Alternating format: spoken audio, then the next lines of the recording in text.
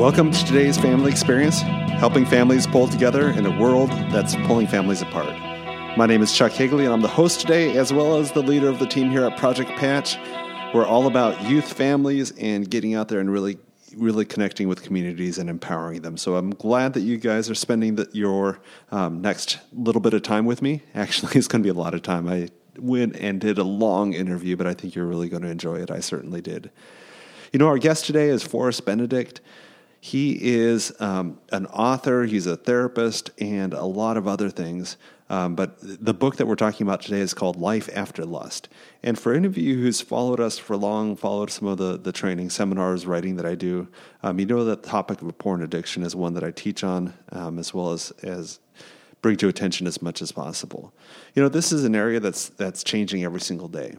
Porn is exponentially growing. It's one of those things that's really hard to study because every single day more of it's being produced, more methods. And so it's one of those things that is easy to get overwhelmed about. But the good news is that there's just a solid growing base of tools, perspectives, resources that are growing also exponentially. There's more hope, there's more resources today than there's ever been. And so I really jumped at the chance of interviewing Forrest. His new book just came out over Valentine's, and it's excellent. And so I think you're really going to enjoy that time. This podcast focuses on you as parents, and I think you'll hear Forrest's voice as a parent coming through this. There's some amazing things that I think you'll enjoy that he's saying that'll impact you personally, as well as you as a parent, as well as your relationship. You know, and for some of you right now that are saying, you know, this might not be for me, I'm not interested in the topic. This is not a preachy time. This is not a time of scaring fear. This is a time of hearing someone's story and hearing from a person that's an expert. And not just an expert in one aspect of it, but he's a person that's been in addiction. He's a person that's been through recovery, 12 plus years of abstinence now. And recovery and abstinence, both of those together. And he's also a dad, he's a husband, and he's passionate about not just breaking pornography, but life after lust. You know, and he's discovered that, and I think you're really going to enjoy it. So some of you, you know, that say, maybe this isn't for me because my kids are too young, or this isn't a hot topic to me, or maybe you've just been beat up about this topic. Just give it a listen. I think you'll really enjoy it. Benedict is a licensed marriage and family therapist. He's a sexual addiction treatment provider. You'll hear some initials over time called SATP for that. He serves as a clinical director of LifeStar, which is in Central Valley of California, and a sexual addiction treatment program. He's a program manager for that SATP for the Mid-America Nazarene University, where he trains therapists in sexual addiction treatment. He blogs regularly. He's written for XXX Church and Protect Young Minds. He's passionate about protecting children from pornography. And Forrest speaks regularly on this topic and lives in Fresno, California. And so I was excited to have him on, and I think you'll enjoy this interview. Forrest, I am so excited that you joined us today for this podcast. The chance that we have today to share the story with parents. And the story I think that we have to share is so exciting because you bring so many different angles to this. It's not just writing as a therapist. It's not just writing as a husband, as a dad, as someone in recovery. It combines all these different vantage points, and it wraps it up in a really, really exciting way. And so before I think people get into what you have to say, I think it'd be great for them to learn a little bit more about you, your story. Could you share real quick about that? I was raised in I'd say a good family, but my father was an alcoholic and bipolar and just had a lot of challenges that he was experiencing. And so I think it really, for me, it was very difficult because I felt abandoned and just, you know, even it's interesting because he led me to Christ at a young age, but he also misused Christianity in a lot of ways, and kind of a religiously abusive. And so that was definitely a challenge growing up, and I'm happy to talk more specifically about it. But I think it really, for one, it skewed and really hindered my attachment with him, and I'd say my ability to trust people in general. And so kind of that was some of the backstory, and I was exposed to pornography at age 12. I think nobody would have predicted that would have happened, because my mom, who was mainly raising me at that time, was very protective. And so what ended up happening was I was at a friend's house, and the friend had pornography available. And it looked pretty obvious that the friend's parents gave him complete access to all these magazines. And I saw that for the first time, and it was like I was hooked. I remember to this day the images that I saw. And from that point on, it really became, how do I figure out how to get away with finding this in any form I possibly can? And I really feel for our young people now, because that was before the internet was here, and there was complete access everywhere.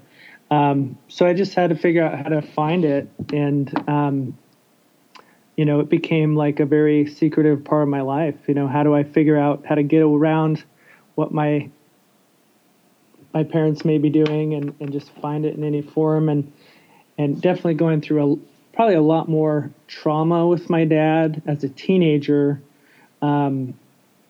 as he became suicidal and eventually homeless, and just going through a lot of difficult times with him, to the point where he finally officially disowned me for not fulfilling, what he thought I should be doing as a son. And so just going through all of that, and getting older and getting increased access to pornography. The internet eventually did come out, and that was made things worse for me and everybody else.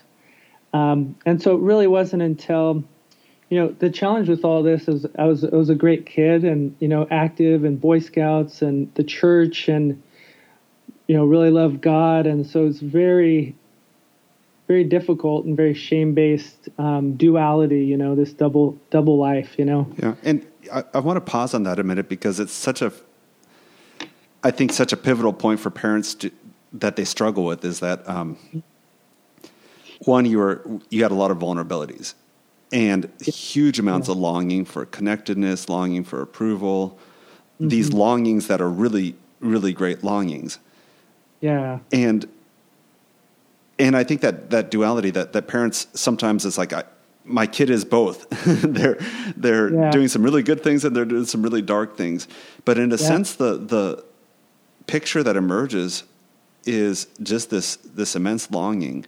How is it that porn seemed like such the perfect fit for a kid that does want approval, the kid that does want companionship, the kid that wants that has all these good longings? How is it that porn fits so nicely into that?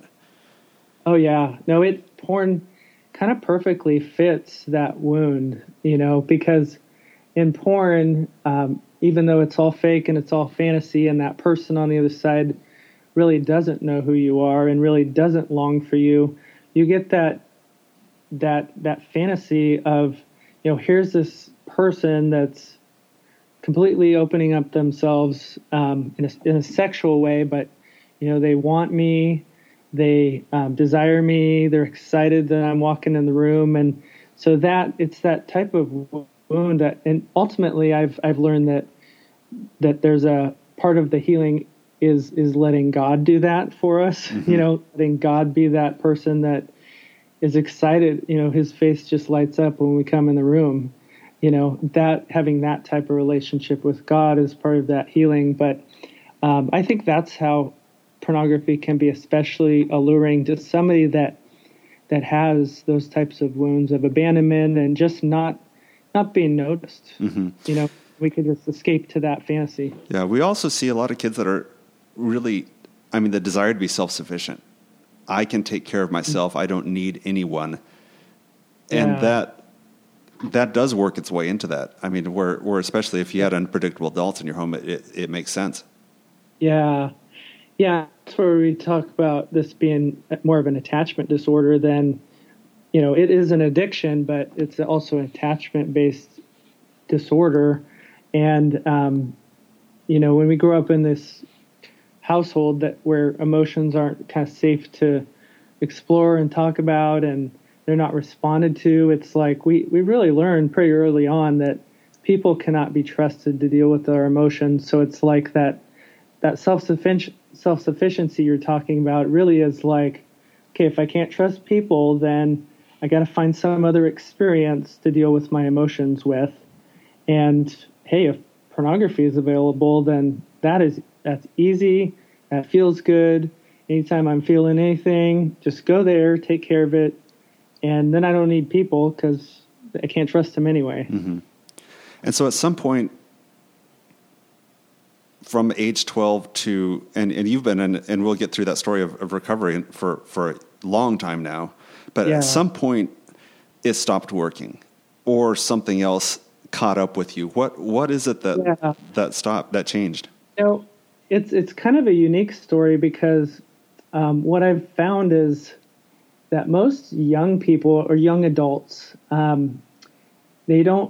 it's harder for them to recover because they don't have some severe consequence staring them in the face, like a partner that's going to divorce them, or they're getting fired from their job for looking at pornography. So in that sense, I feel like I'm very, I don't know if I would say blessed or fortunate, but grateful for sure that for me, it was like I ended up doing a lot of self-development classes and felt like I really wanted to get free. And it was kind of like failing over and over and over for so many years that it was like, I'm done with this. I cannot keep doing this. And just really, finally got a hold of enough money to go into a treatment program that was like a 4-day intensive with Every Man's Battle. And I felt like some of the tools I had learned in the self-development courses about taking responsibility for your life really helped me. And, I went in there just saying, this is the last time. I'm done with this. But then not just saying that, but really applying everything I learned to the point where I made it happen. Not that I take responsibility for my own recovery fully, because a lot of that is relying on others. A lot of it's like, I couldn't do this alone without God's help. I always say it's 100% me, 100% God. Mm-hmm. So it's, but it really took that type of attitude to get free. And I try to communicate that in the book. So for people that you meet on a regular basis, and you work with teens and adults, and we'll get to that in just a minute, but just that concept of recovery and long-term recovery. One, there's people that don't think it's possible. And second, I get the impression from reading your book that you are much more excited about the long-term life change and impact of this freedom than counting days. Yeah. I think there's benefit to counting days. Like it's helpful for me to look back and say, wow, I have almost made it 13 years without indulging in pornography or masturbation. To me, the fact that I was so lost in those behaviors prior to that, and, it definitely doesn't mean I've been perfect. And so there's that wrestling with, I've really struggled in a lot of ways, but, I think the downside to it just being counting days is that, you can kind of get very black and white with it and say like, if I messed up, then I might as well go all the way, or I might as well do this. Mm-hmm. It can become detrimental type thinking. And the other piece to that is sobriety doesn't mean that there's recovery. Mm-hmm. And I think if somebody just abstains, somebody just stops doing something, it doesn't mean they're getting the healing that they need for the things that were driving them to that behavior. And that's where I would say, a lot of people would fail in recovery because they think it's just about changing behavior when it's really a lifestyle change. And, a lot of it is learning to connect with themselves, with others, with God, and that takes a lot of work.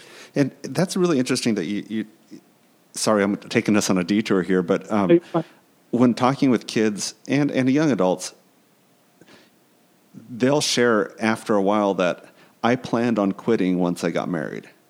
Yeah. And so the idea is that I'm going to replace porn behavior with actual marriage sex. Yeah. And then I won't need it anymore. But really what you're sharing is that because it is such a deep, faceted, lots of reason, and it's not the same thing. And so it makes sense that people would get to that point and be married and still be discovering at that point that, well, this isn't the same thing and it's interfering with all my life now.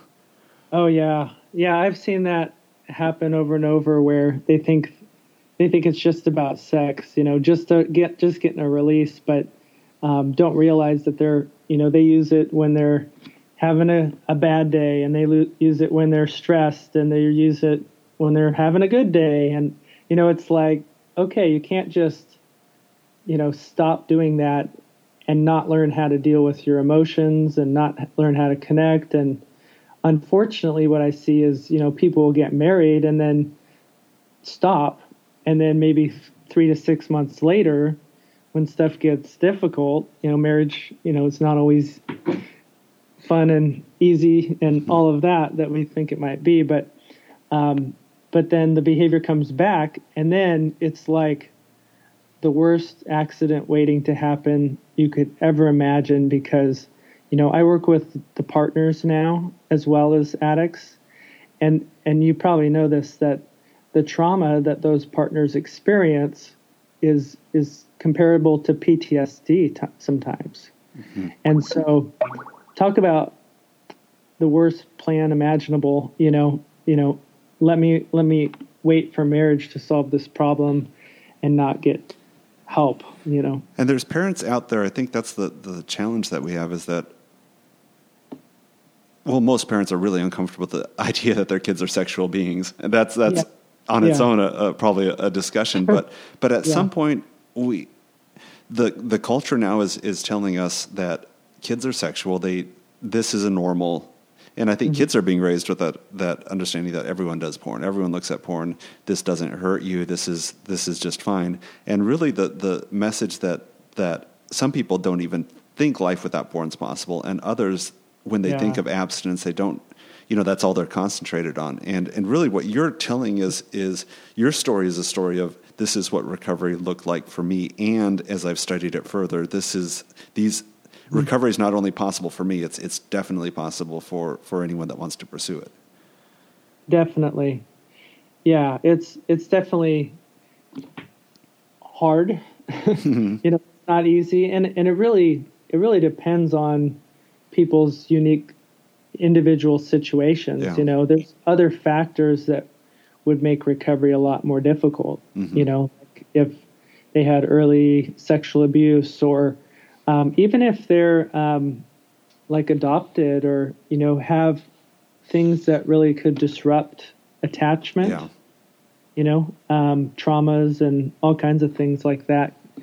And then even age of exposure makes a difference. Like if kids are, there's like this window between ages 11 and 13 when the brain's like kind of hardwiring stuff in and pruning out stuff it doesn't need. And if you're looking at porn during that time, it's kind of like more hardwiring that in, that this is my sexuality. It's like me alone with the computer.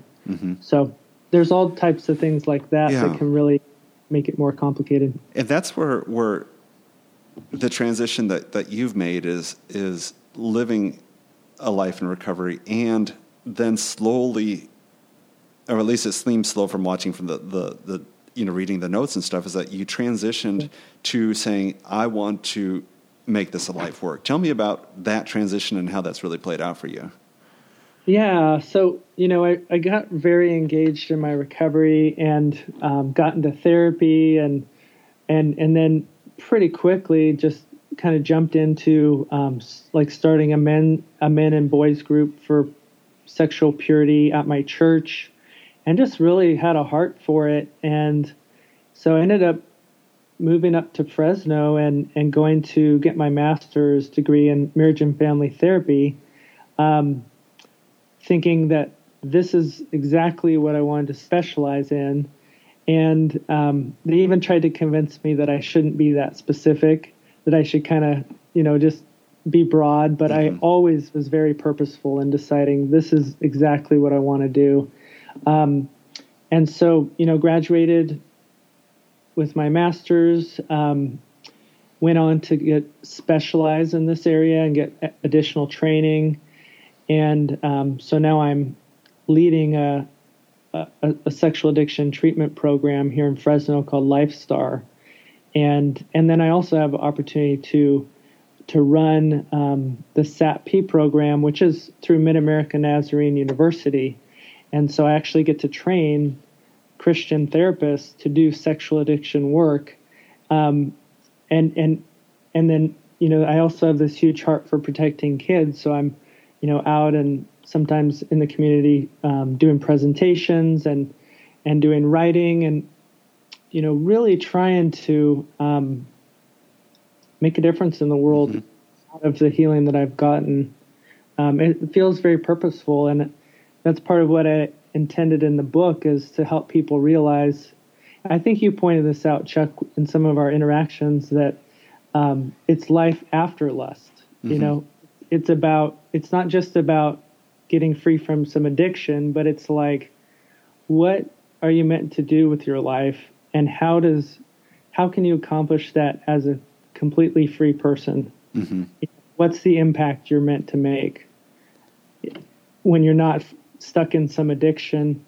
And even how can you help protect kids and this whole generation that's growing up addicted if you're caught in it yourself? Yeah. So, and John 10:10 is the verse that we use as Project Patch all the time. The thief comes to steal, kill, destroy. Not come that you might have life abundantly. And my guess is, as you sit with a client and they're at their low. Yeah. And all they can see is, I want to stop doing this behavior. And really your heart for them is, I want to see you start doing this other connecting. I want to see you getting, and jumping into you have these. Your book is, and we'll have links for that. Your book has these. I forget, mindsets, essential mindsets that you teach throughout the book, which are just fantastic. But in a sense, these four false core beliefs. Yeah. Do you have could you pull that up really quick and just kind of talk through that? Because to me, this is the heart of, our kids are buying into these. Our kids are seeing these things, and to see a kid and say, how can we reverse these things? Or an adult that's at that point and say, what would life look like for you? Not just to stop porn, but to smash these false core beliefs. Yeah. And Patrick Carnes, he's like the pioneer in the sexual addiction treatment field.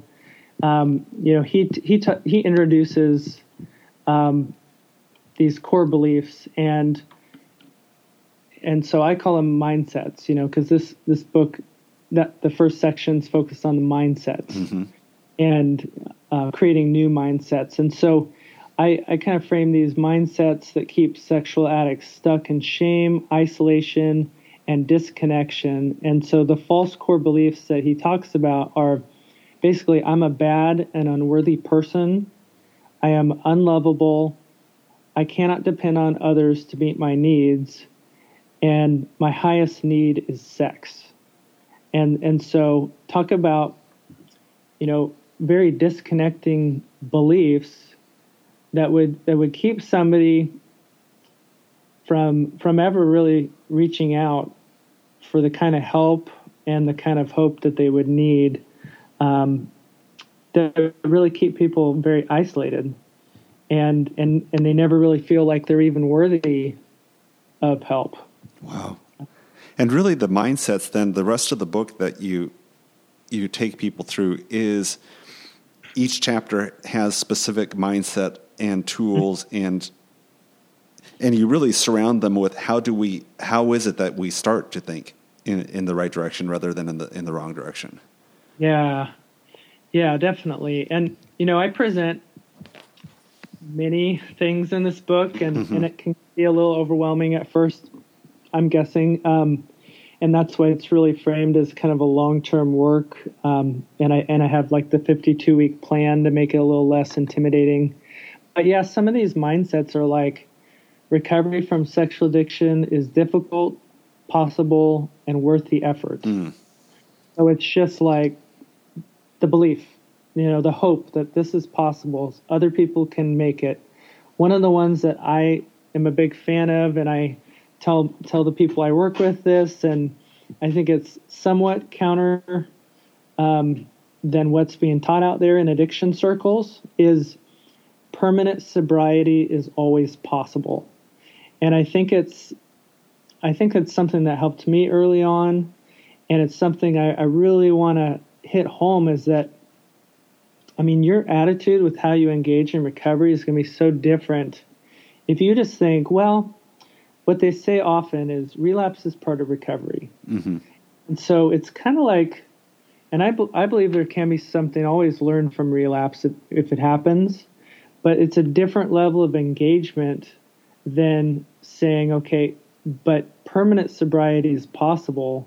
So if it's possible, I'm going to engage in this in such a more intense and committed level, and I'm going to do whatever it takes to make it possible. So it's really a call to move people out of passivity with their lives to kind of a passionate intentionality with their lives. And it's very difficult to get people moving in that direction, but I just think it's so important, just to have that mindset, Yeah, and I was really struck when I saw that, because you're right. There is, when I talk to people, that's the brain works against us.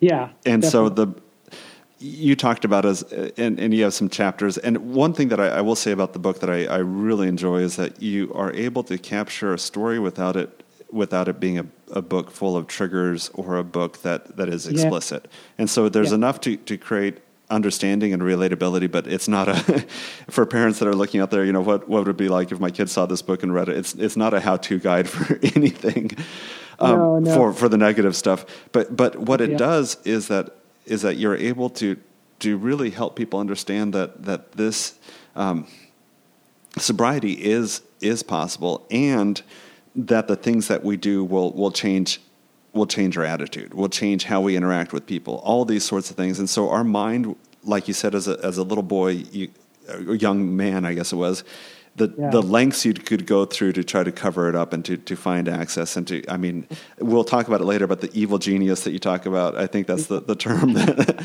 did all this really clever work. Also, even in the life in recovery, we'll try to set us up with thoughts of, oh, it's just recovery, you can get past this, or you can tell the group and they're going to come down on you, but that's fine. This is better than, and making those trade-offs. And so I love that fact. Let's move to parents a little bit. And you're a parent. You've got passion about this. There's a recording that we'll send a link to. I think that might be the best way that you've made. That is powerful message.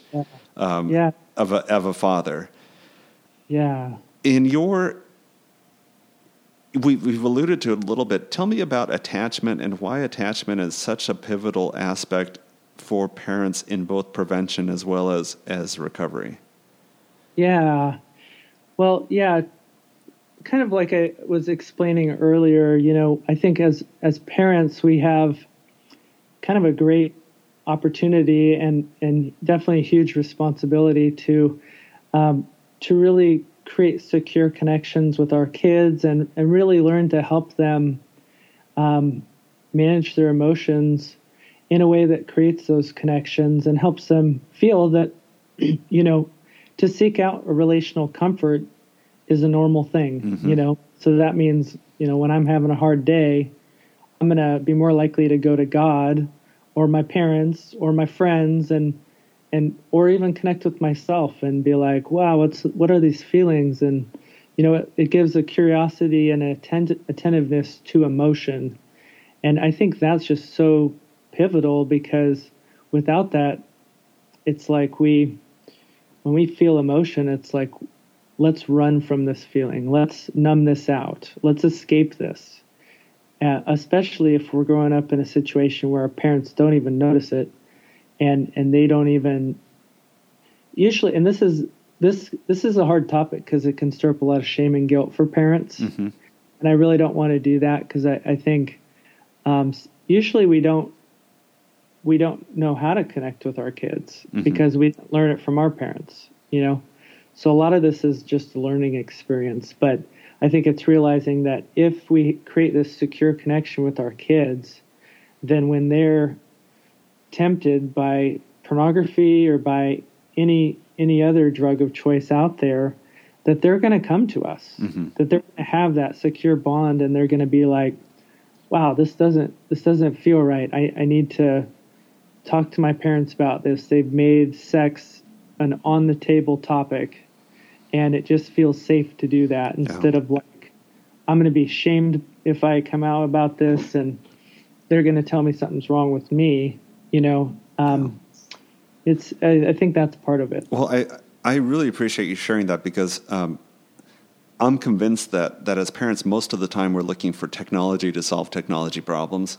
And really what you're saying is that this is a relationship problem. This is only going to be solved with relationship. Yeah, we'll talk about some tools that can assist with this, technology tools, but at the end of the day, our kids need us with strong relationships with them, relationships that can handle emotion. And in a sense, this is maybe what I think I've seen is comfort, long-term comfort with tough emotion, not having to wrap it up, not having to have it solved.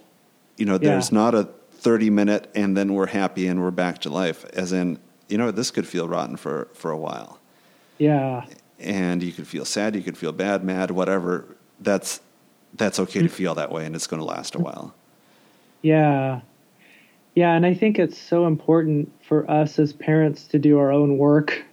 I mean, you think about this. I mean, we have one of our kids is very difficult emotionally. Just has a lot of he's a very hard kid, and I think what makes it even harder is when him being overwhelmed emotionally makes me overwhelmed emotionally, and then it's like the chances of me responding in the way I know I should, they decrease quite a bit, I need some comfort. I need some emotional comfort. So it's like the more healing I do, the better I can be there for them in the way that they need it. Yeah, that's awesome. And really, as we talk about this, there's some reasonable things parents can do. From reading some of your stuff, you've sound like you're a fan of Covenant Eyes and some of the products that they offer. What about those products do you really? What is it that makes them really positive for parents? Yeah, well, Covenant Eyes is great because they have like a family pack where you can kind of put it at different settings on different devices. Like if your 8-year-old's using one device, you can put it on a certain setting, and then your 18-year-old might have a different setting on their device. So for me, that's helpful. I also appreciate that they not only have the filtering software, but they also have like accountability reports that they would send to the parent, so the parent could know what are they searching for? What are they interested in? And so I think it's so important that pretty much every device in the home have something on it that's, that we as parents, that's part of our, it's very inconvenient if you think about it, but it's like, a lot less inconvenient than having an addicted kid, you know? That's for sure. And so there's that concept of filtering and accountability. And I love the power of accountability, and really modeling that as a parent. The other aspect of this that I think is interesting, though, is that you talked about the evil genius, that concept of I will find a way around this. And so as parents, especially when our kids are addicted, or we might not even know that they're addicted because they're so sneaky about it, explain how that evil genius works and how that plays into parenting our kids. How does that change our perception? Well, that's very difficult. And that evil genius, I just love that because I think it's part of all of us, and I don't know, you could label it different things, but it's kind of like that sneaky, creative place in us that's like realizes is always giving us ideas on how we could get around stuff, how we could get away with stuff. And and I think in that sense, we do have to be really tuned into what our kids are up to pay attention to their moods, pay attention if they're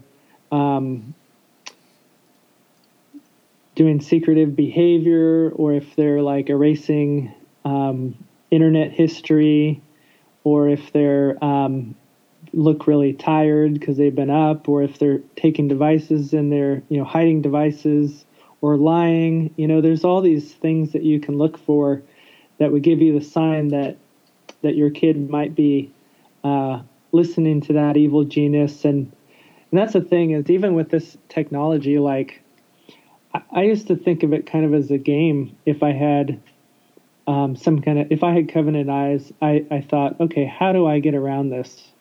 Because if I really wanted it, I could figure out a way around it. I won't share any of those creative evil genius ideas, but they were pretty good ideas. It's like, wow, that came from the pit of hell, Well, and that's I think the pivotal thing for us as parents is that, we can play defense, and I think there is a role of defense that we have to play. But at the same time, how do we, the key is really strengthening that desire, their own ownership, because what I'm looking at for parents in our training that we do, and maybe I've gotten some pushback on the word, but it's the most convenient word I have right now. But if your kid is 18 years old and doesn't own their own purity or moral choices, then who does? Because you as a parent can't own it. And if they don't own it, then media, whoever is the most powerful voice in their life at that point, will own them. And so that's where I think it's interesting, is that, we've got these things, but really early on, you've got kids in your home, you've got, you're saying that young kids, statistically, you're assuming that the kids are going to see porn. Yeah. And so I love what you're saying, watching for moods, watching for secretive behavior, looking at tiredness, looking at, are they hiding things, activity, lying. All these taken together are a signal that something is up. Yeah. How have you seen parents really transition that concern conversation in a way that doesn't just put kids on their heels? Yeah. Well, I think it has to be, for one, it has to be age appropriate. But I think it has to be kind of on the foundation of conversations. We don't want to just be the police, right? We want to be like having conversations about pornography and how it affects their, I'm a big fan of the science, how pornography affects the brain. And, I could talk all day about the book, Good Pictures, Bad Pictures by Kristen Jensen. That's probably for ages 6 to, 12 or so. And it's a great conversation starter, and it explains some of the things about what's going on in the brain. And, I was reading that to my son at age 6, and he was, memorizing the plan if you see porn. And so it was like starting these conversations. so they know that my heart is to help them have, the best life they can possibly have. And it's not just about me saying this is evil, or this is sin. That's awesome. And so I'll put that into the show notes for people that are interested. And of course we'll have your book there also, because the power for a parent is, you're saying it's long-term.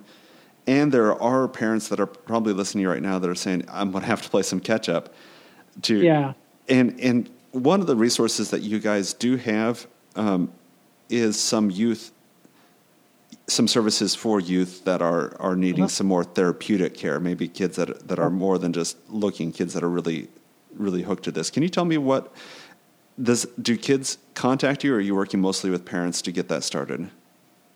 Well, it's always the parents that bring the kids in reluctantly, Nobody wants to do this, and it's all group focused too.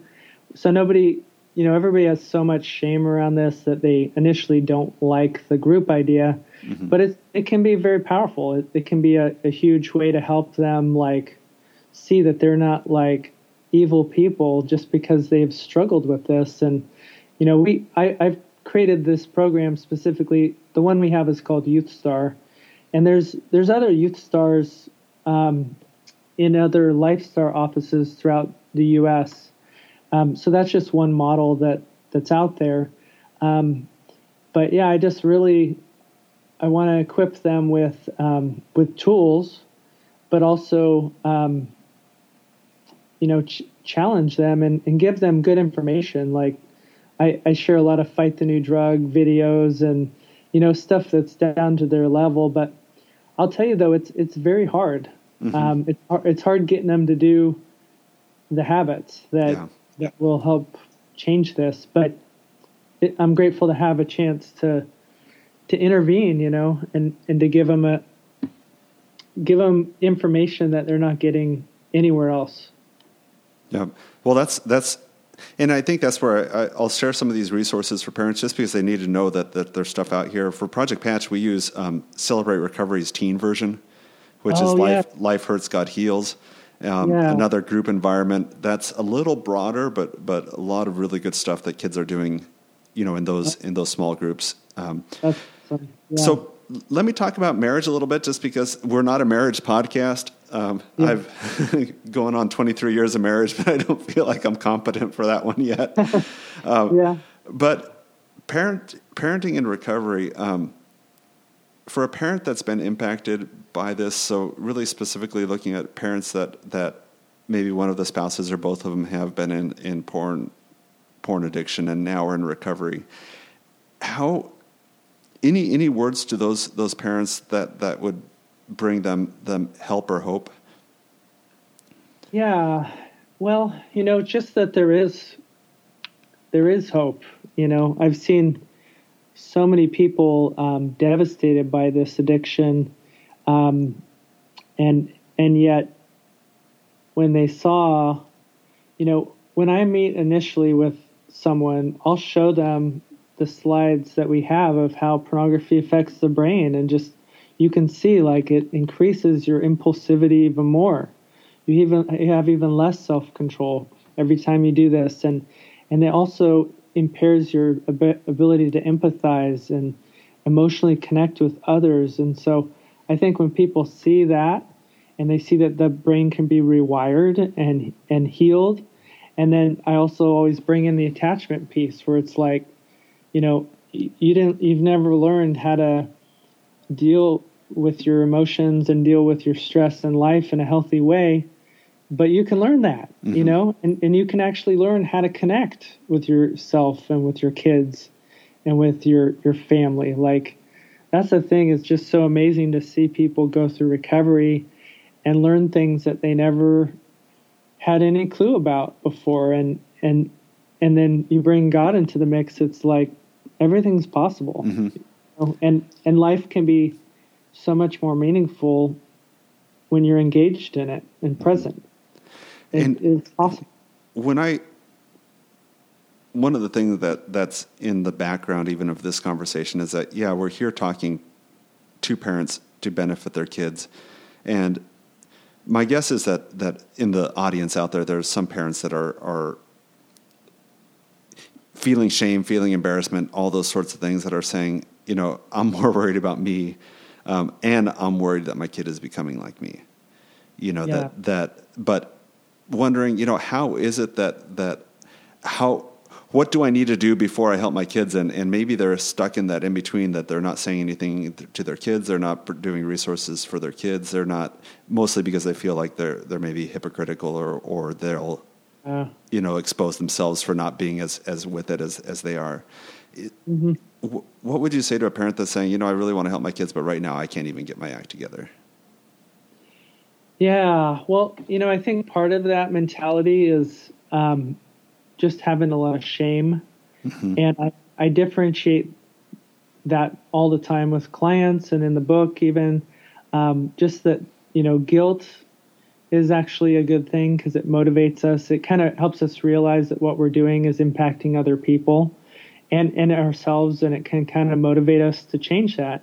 Whereas shame is like disempowering, and it's like beating ourselves up and hating ourselves and thinking we're, nothing because we're dealing with this. And so that's not helpful. Mm-hmm. And so, I think that the more we can transition out of that mentality that keeps us feeling stuck and powerless and like there's no hope, and to actually just start moving in the direction of, this is something I can work on. And actually I teach a lot of self-compassion, mm-hmm. Like have some compassion on yourself. Like we all kind of have our issues and our trauma and our baggage that we're working through. And it's like, okay, yeah, nobody's been a perfect parent or perfect anything. And there's no time like now to just start moving in that direction. You don't have to be perfect today. And you won't be ever, obviously, on this side of life, right? But, it's just like, I urge those people to just grab hold of some of this hope, even if it's a little bit, and move forward, do something. Yeah. Move forward. What I love about what you just shared is that I think, similar to the person that says, I'll give up porn when I get married, it's I'll be able to talk to my kids when I'm at this point of recovery, or when I'm had this much success, or when I get this figured out. And what I love about what you're saying and what the book affords is that it's a moving. Mm-hmm. It's a opening up into a new direction. And mm-hmm. It's not, there's days, there's celebrations, but it's moving in the right direction. And the reality that I'm bringing people with me. It's a relational thing. And the book, for people that, and we've gone so long, we could spend hours on this, but the book, for people that haven't taken a look at it, it's available on Amazon.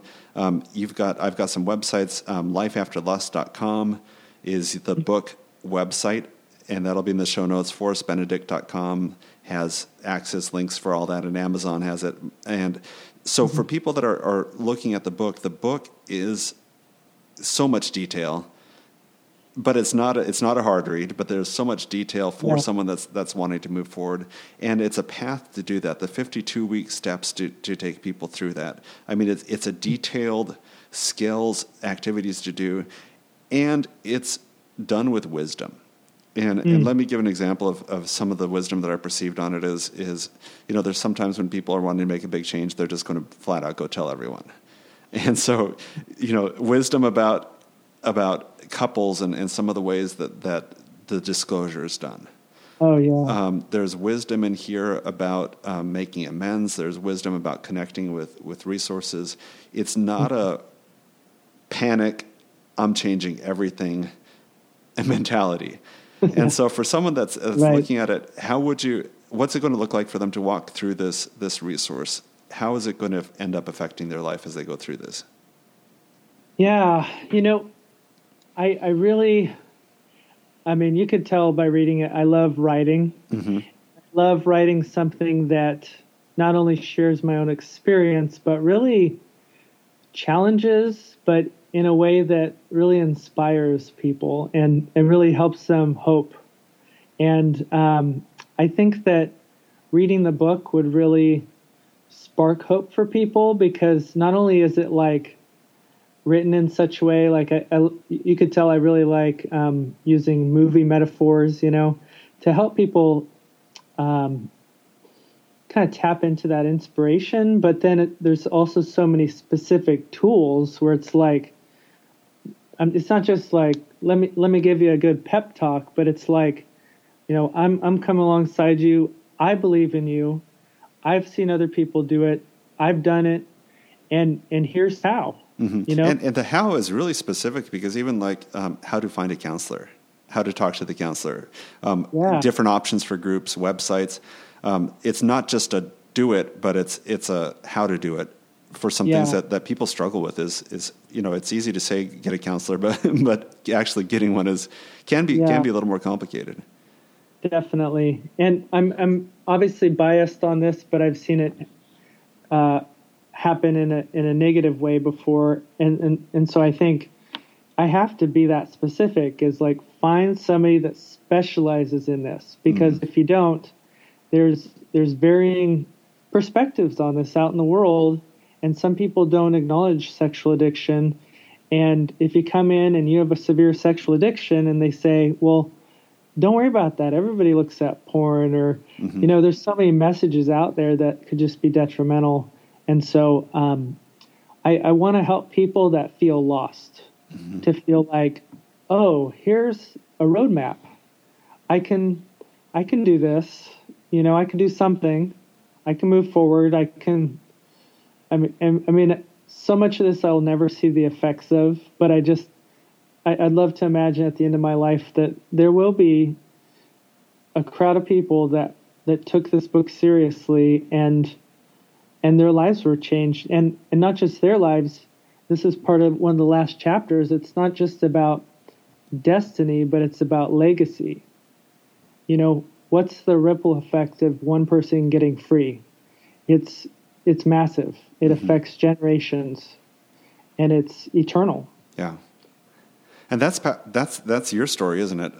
I mean, from a dad that caused harm in your life to being a dad that's bringing life into some kids in some pretty amazing ways. And it sounds like it's hard, like the rest of us, for parenting.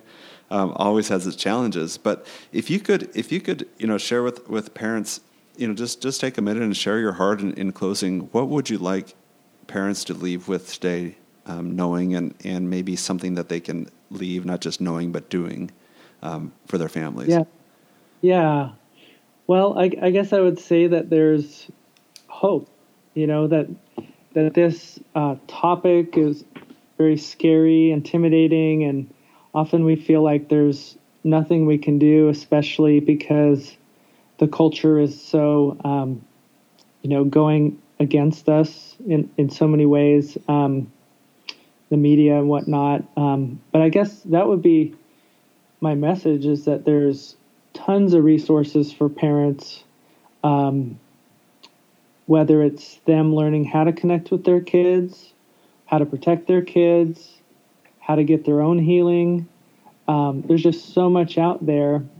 And of course, I think my book would help with that. And this isn't just to plug my book, but my hope is that would be a resource that would help people see that there is a way that's helped other people, and just to have that hope, and just to say, it's okay for this to be one day at a time growth process, and forgive yourself for not being perfect, and today's a new day. Yeah, and I do think your book is excellent, and so I'm not gaining anything financially by saying that or by pushing it. There's nothing other than I think that would be a great first step for parents, regardless of their experience with pornography. This book will give them a broader understanding of the issues, the impacts, and steps that they can take. And it'd be a great book for them to keep on their shelf if there's someone that they talk to that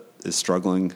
It'd be a fantastic gift for someone to help them start steering their life in the right direction.